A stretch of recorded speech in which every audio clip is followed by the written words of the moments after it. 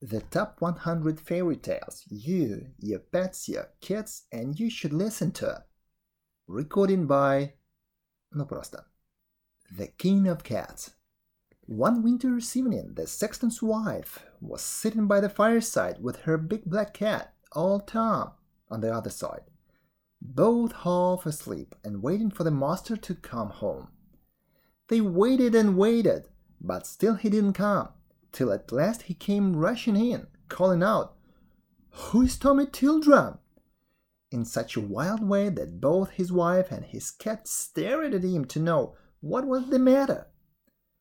"Why, what was the matter?" said his wife. "And why do you want to know who is Tommy Tildrum is?" "Oh, I've had such an adventure. I was digging away at old Mr. Fordy's grave, and I suppose I must have dropped asleep, and only woke up by hearing a cat's meow." "Meow," said old Tom in answer. "Yes, just like that. So I looked over the edge of the grave, and what do you think I saw?" "No, how can I tell?" said the sexton's wife. "White and black cats, all like our friend Tom here, all with a white spot on their chests. And what do you think they were carrying? Why, a small coffin covered with a black velvet pall, and on the pall was a small coronet, all of the gold. And at every third step they took, they cried all together, 'Meow! Meow!'" said old Tom again. "Yes, just like that," said the sexton.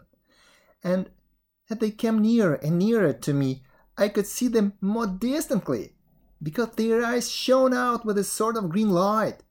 Well, they all came towards me, 8 of them carrying the coffin, and the biggest cat of all walking in front for all the world like.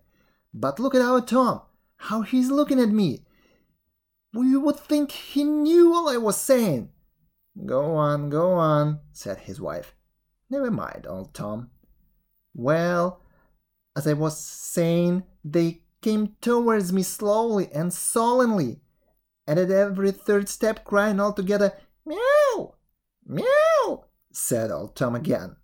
"Yes, just like that, till they came and stood right opposite Mr. Fordy's grave, where I was, when they all stood still and looked straight at me. I did feel queer, that I did. But look at old Tom, he's looking at me just like they did." Go on," said his wife. "Never mind, old Tom." "Where was I? Oh, they stood still looking at me, when the one that wasn't carrying the coffin came forward and, staring straight at me, said to me, yes, I'll tell you, said to me with a squeaky voice, 'Tell Tom Tildrum that Tim Toydrum's dead.' And that's why I asked you if you knew who Tom Tildrum was, for how can I tell Tom Tildrum, Tim Toldrum dead, if I don't know who Tom Tildrum is?" "Look at old Tom! Look at old Tom!" screamed his wife. And well he might look, for Tom was swelling and Tom was staring, and at last Tom shrieked out, "What? Old Tom dead? That I am the king of the cats!" and rushed up the chimney and was never more seen. Thank you for listening. Recording by No Просто. Subscribe.